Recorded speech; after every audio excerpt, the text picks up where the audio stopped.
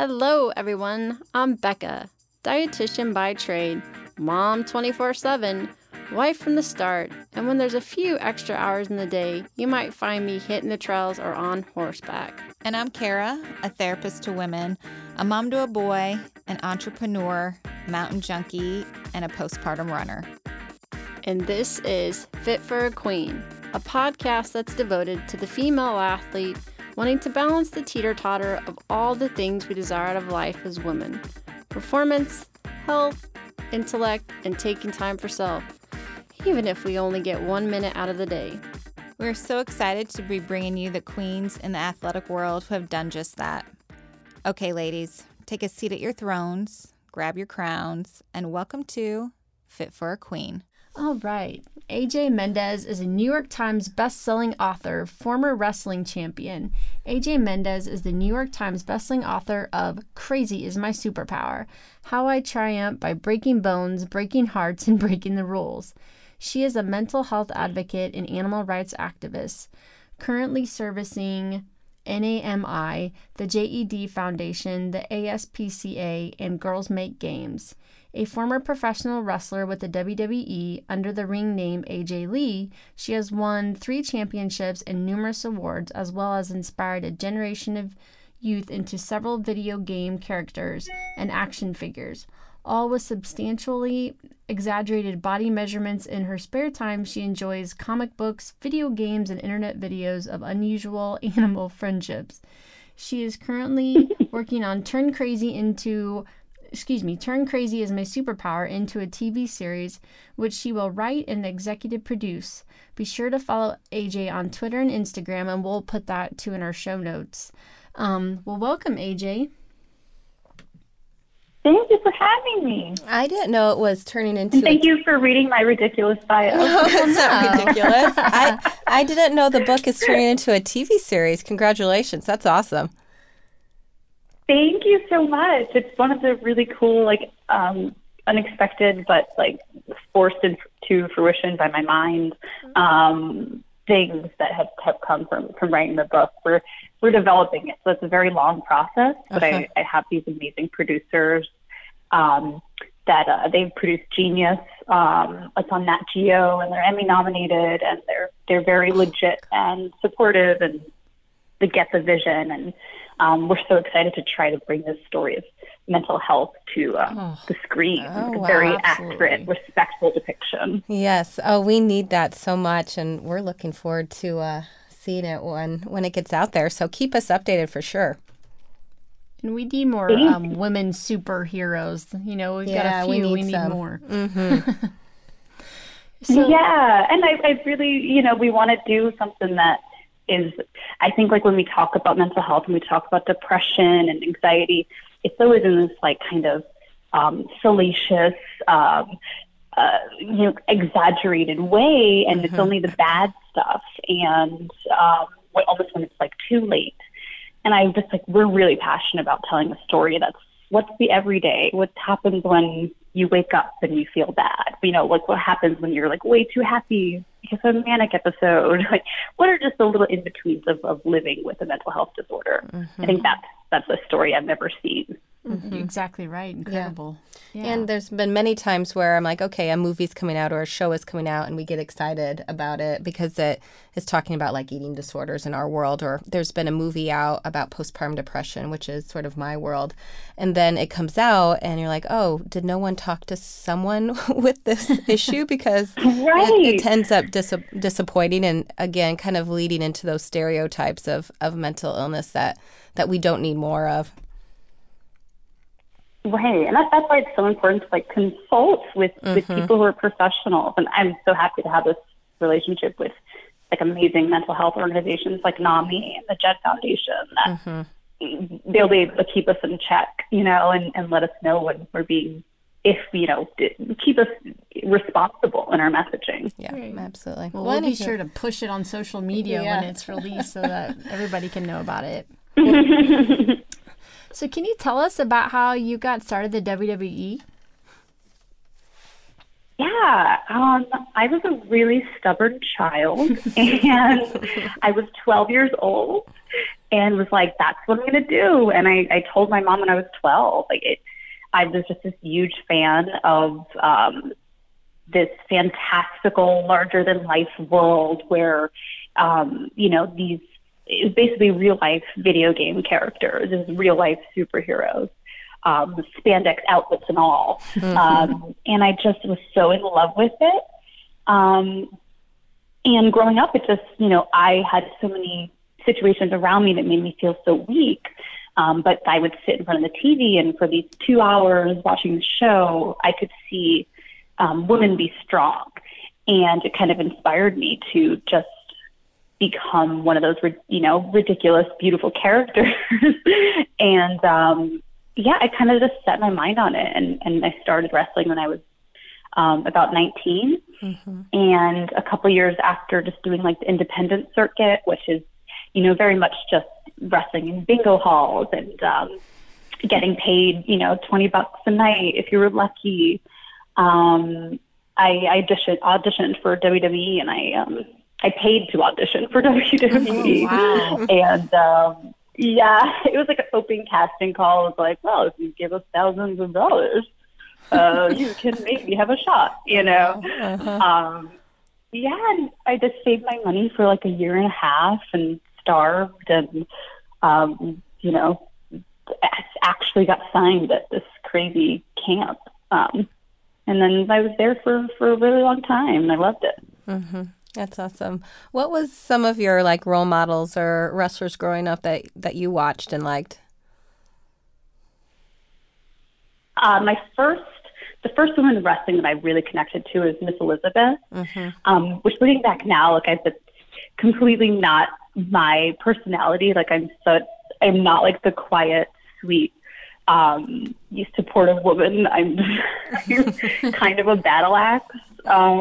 So I don't know why I connected to her, but she was just so delicate and lovely in this world of giants and monsters and, big burly men. And I loved that dichotomy.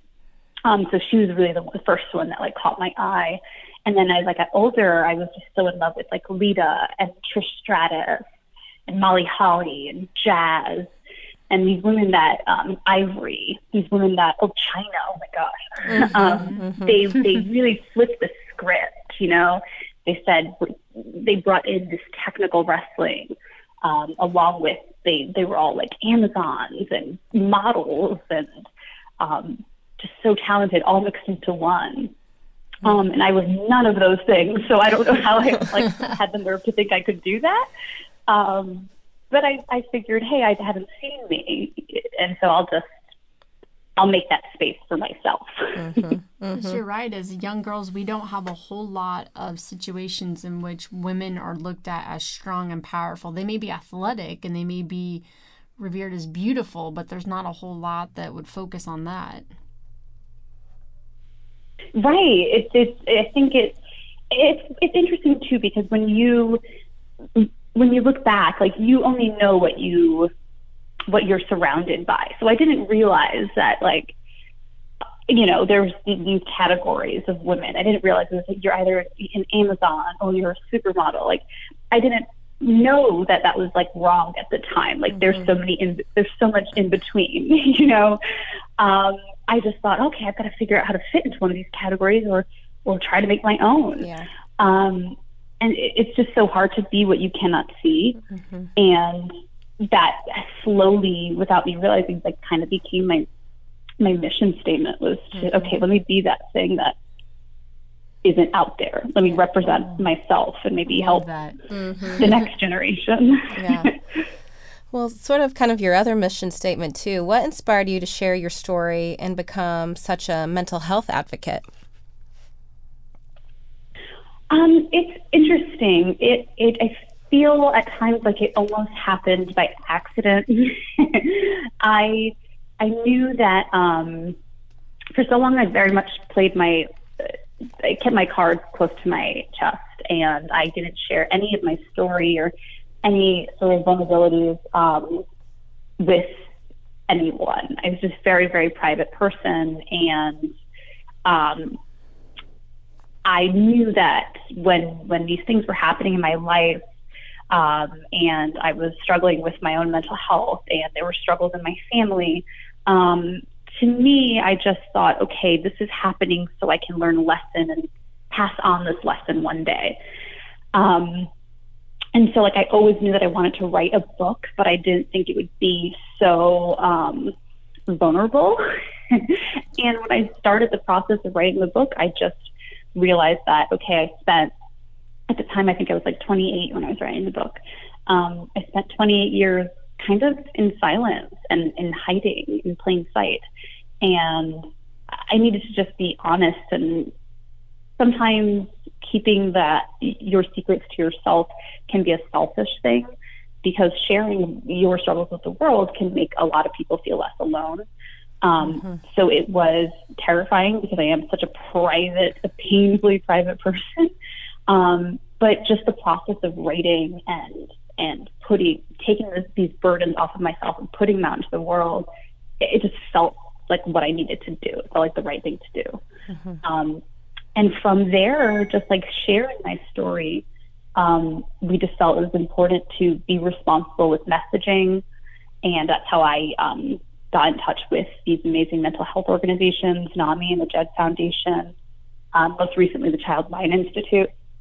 And it's just, I kind of just wanted a group of people to keep me on track, to let me know how I could help them. And it's been one of the most profound, important things I've ever done with my life. Yeah. It takes such vulnerability and sharing your story. What feedback have you gotten for kind of putting yourself out there and telling that part of your story and your journey? What's crazy is that you always feel, you're always kind of this little kid inside that feels like if you show people your truth, they're going to reject you. And I think that's why we kind of, we keep ourselves, protected in that way.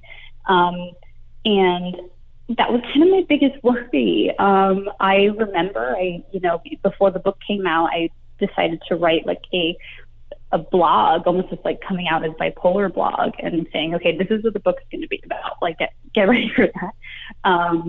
And I honestly got my first gray hair the week that blog was coming out. I was so stressed. I just couldn't handle it. And I just was so afraid. And it was like a TV show, like how supportive people were, and how not only supportive, like, I had like the beautiful support of my fan base. They were like, oh, it just makes sense now. This is why I felt connected to you. And I've had issues like that as well. And that was so incredibly profound, and made me feel like it was worth all that fear. And it was so the right decision. And I also had people that were close to me say, people I've been friends with for a really long time, said they had family members that had dealt with depression or bipolar disorder or anxiety, or they themselves had dealt with it. And it was like, why haven't we been having this conversation? I've known you for years. Like, I can't believe we don't tell each other these things. But it really taught me the valuable lesson that once one person speaks up, it can start a conversation. Right. Yeah, we've had a couple people on here that have had similar sayings to that, where like secrets breed in the dark, and how they almost found it therapeutic for themselves to share their story and kind of get it off their chest and help others. So thank you so much, especially for bipolar, because there's a lot of stigma and lack of education. And I think having somebody out there that's willing to share it, and especially put it in a TV show, is going to do wonders. And we thank you for that, being mental health clinicians. Yeah, and doing that in a responsible way, for sure. I appreciate that so much. It really is. It is a way to free yourself. And I wouldn't tell everyone that's suffering, like, hey, just like come out and talk about it, tweet about it, because some people, it's a journey. They have to get there, and it takes time. But I will say that, like, when you can get there and you're able to share it with people you care about, and be open and accepting of it, you free yourself from carrying that burden alone. And it makes everything, it makes the struggle so much easier when you're open about it. And it's just very important for me to show that, especially bipolar disorder, it is manageable, and it is, and in a way, it's been a gift for me in so many ways. Well, we can tell that you have a big, big heart, and it sounds like it's also been used for animal adoption and furry rescue. So I love hearing about this because we have a house full of furry rescue animals. So tell us how you got into that. Oh. Oh my God, I love it. Do you have a zoo? We have a cat, a dog, and our previous 2 dogs for furry rescues. And we've got a house full of pit bulls that we've rescued that we love so much. So oh my God. Yeah, those are God, I'm in love with you. Those are amazing. Oh, we've had such a great experience with one in particular who was rescued from like a fighting farm. She's just turned into our little therapy dog. So, yeah, it's a great thing. Oh my gosh. So yeah, tell us more. Wow, I love that.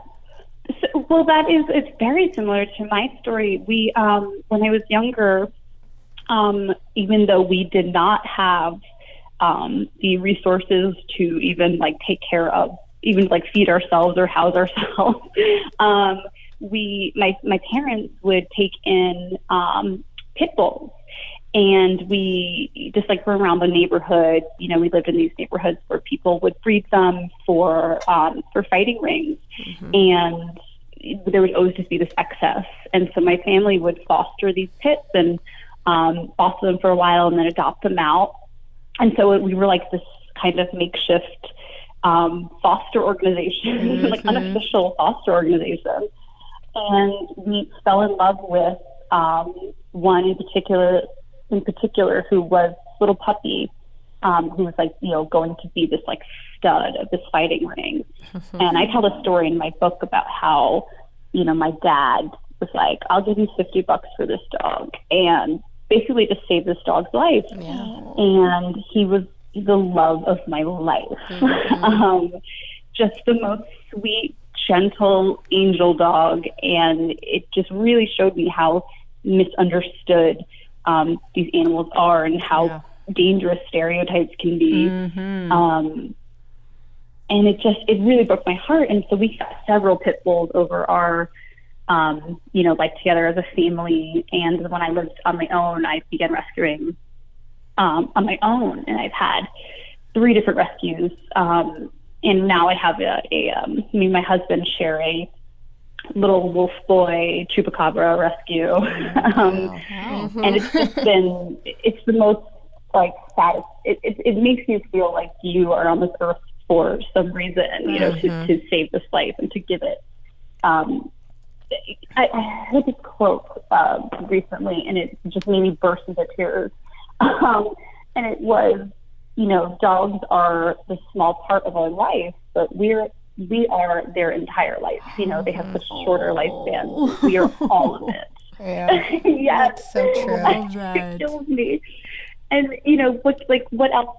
What more beautiful thing can you do but give, you know, this 10 to 15 years of your time to give this animal a beautiful, happy, safe life?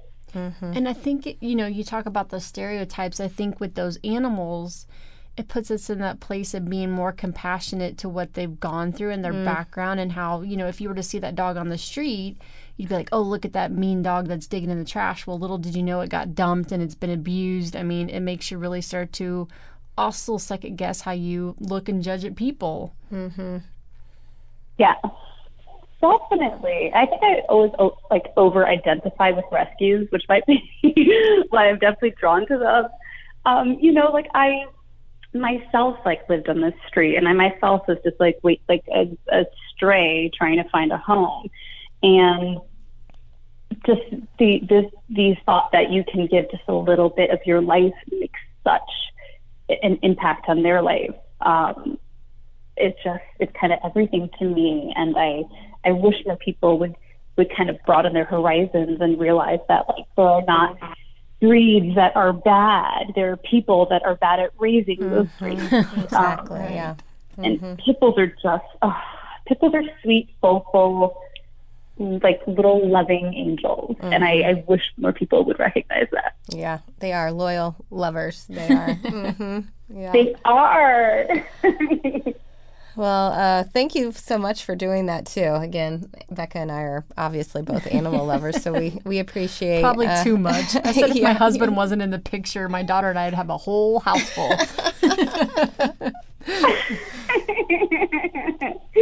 Well, thank you guys for rescuing all those animals. Like, I love that. It warms my heart. My dream one day is to like have so many that like I'm tripping over them. Like, that's how I want to retire. Yeah.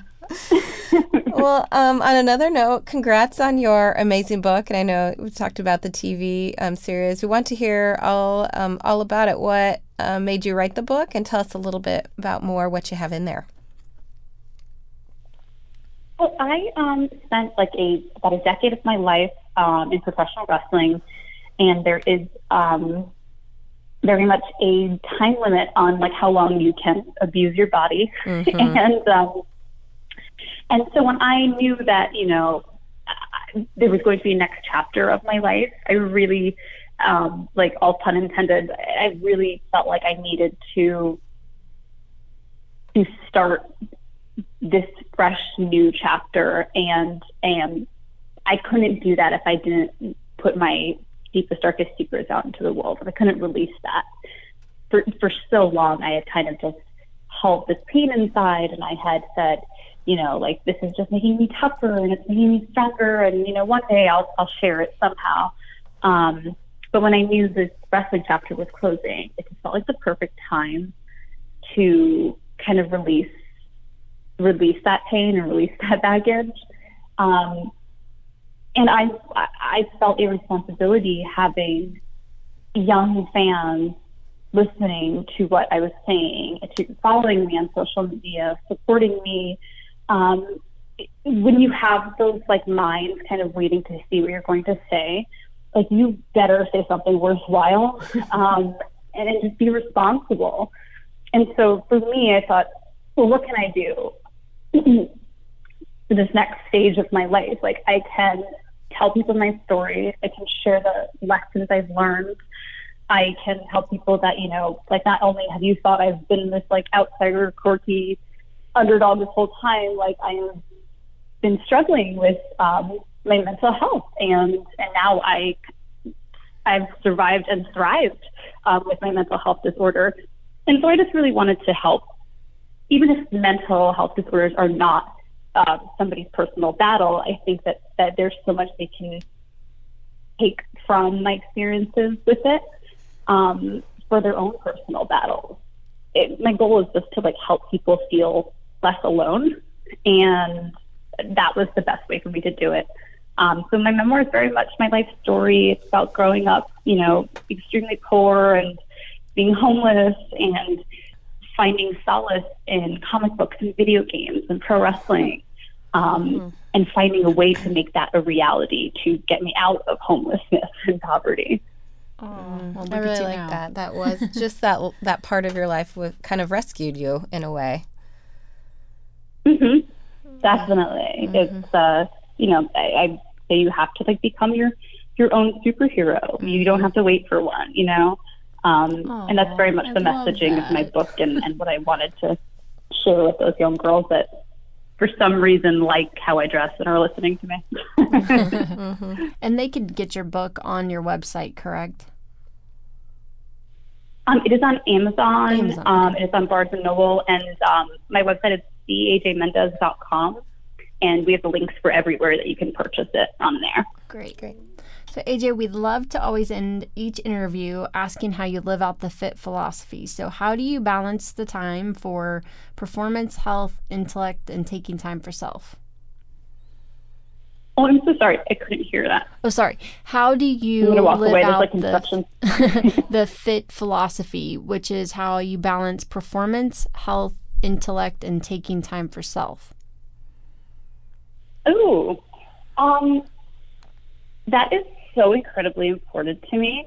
I feel like fitness and self-care are part of my therapy process. Like, they are crucial elements to my own personal therapy. Those are things I can control. I don't have to wait for an appointment. I don't have to, to feel reliant on anything. Fitness and the way I take care of myself makes me feel capable. And I think that's the key to kind of conquering anxiety and depression, is feeling like you are capable of being strong, and you have control. That's something that just gives me such peace of mind. And if I'm having a bad day, I know I can, jump on the treadmill or lift some weights, and I can make myself feel strong and confident, and accomplished. So I would say that's one of the most crucial parts of my recovery and my survival. That's great. Yeah. Well, AJ, we'll be sure to put all those links, and we'll have to have like a watch party when the show comes out. Yeah, FIT watch wine party. and popcorn. Okay. I'll be there. And we're so thankful for your time today, and I hope you enjoy your time with your friend in LA. Thank you so much. It was such a pleasure. Oh, likewise. Thanks, AJ, for being such an advocate on so many important issues. So we appreciate you being on. Thank you. All right. Have a good one. All right, ladies. I appreciate it. Bye, Queens. Thank you to our sponsor today, Sentimano Counseling. Sentimano Counseling is the premier perinatal mental health practice in Kansas City, treating mood disorders during pregnancy and postpartum, perinatal loss, infertility, eating, and exercise disorders. Go to sentimano.com for further information about the practice and services. For additional information on today's topic and guests, follow us on Facebook, Twitter, and Instagram at Fit for a Queen. And Hashtag Fit for a Queen. Don't forget to rate us on iTunes. We can't wait for you to join us next time on Fit for a Queen. Bye, Queens.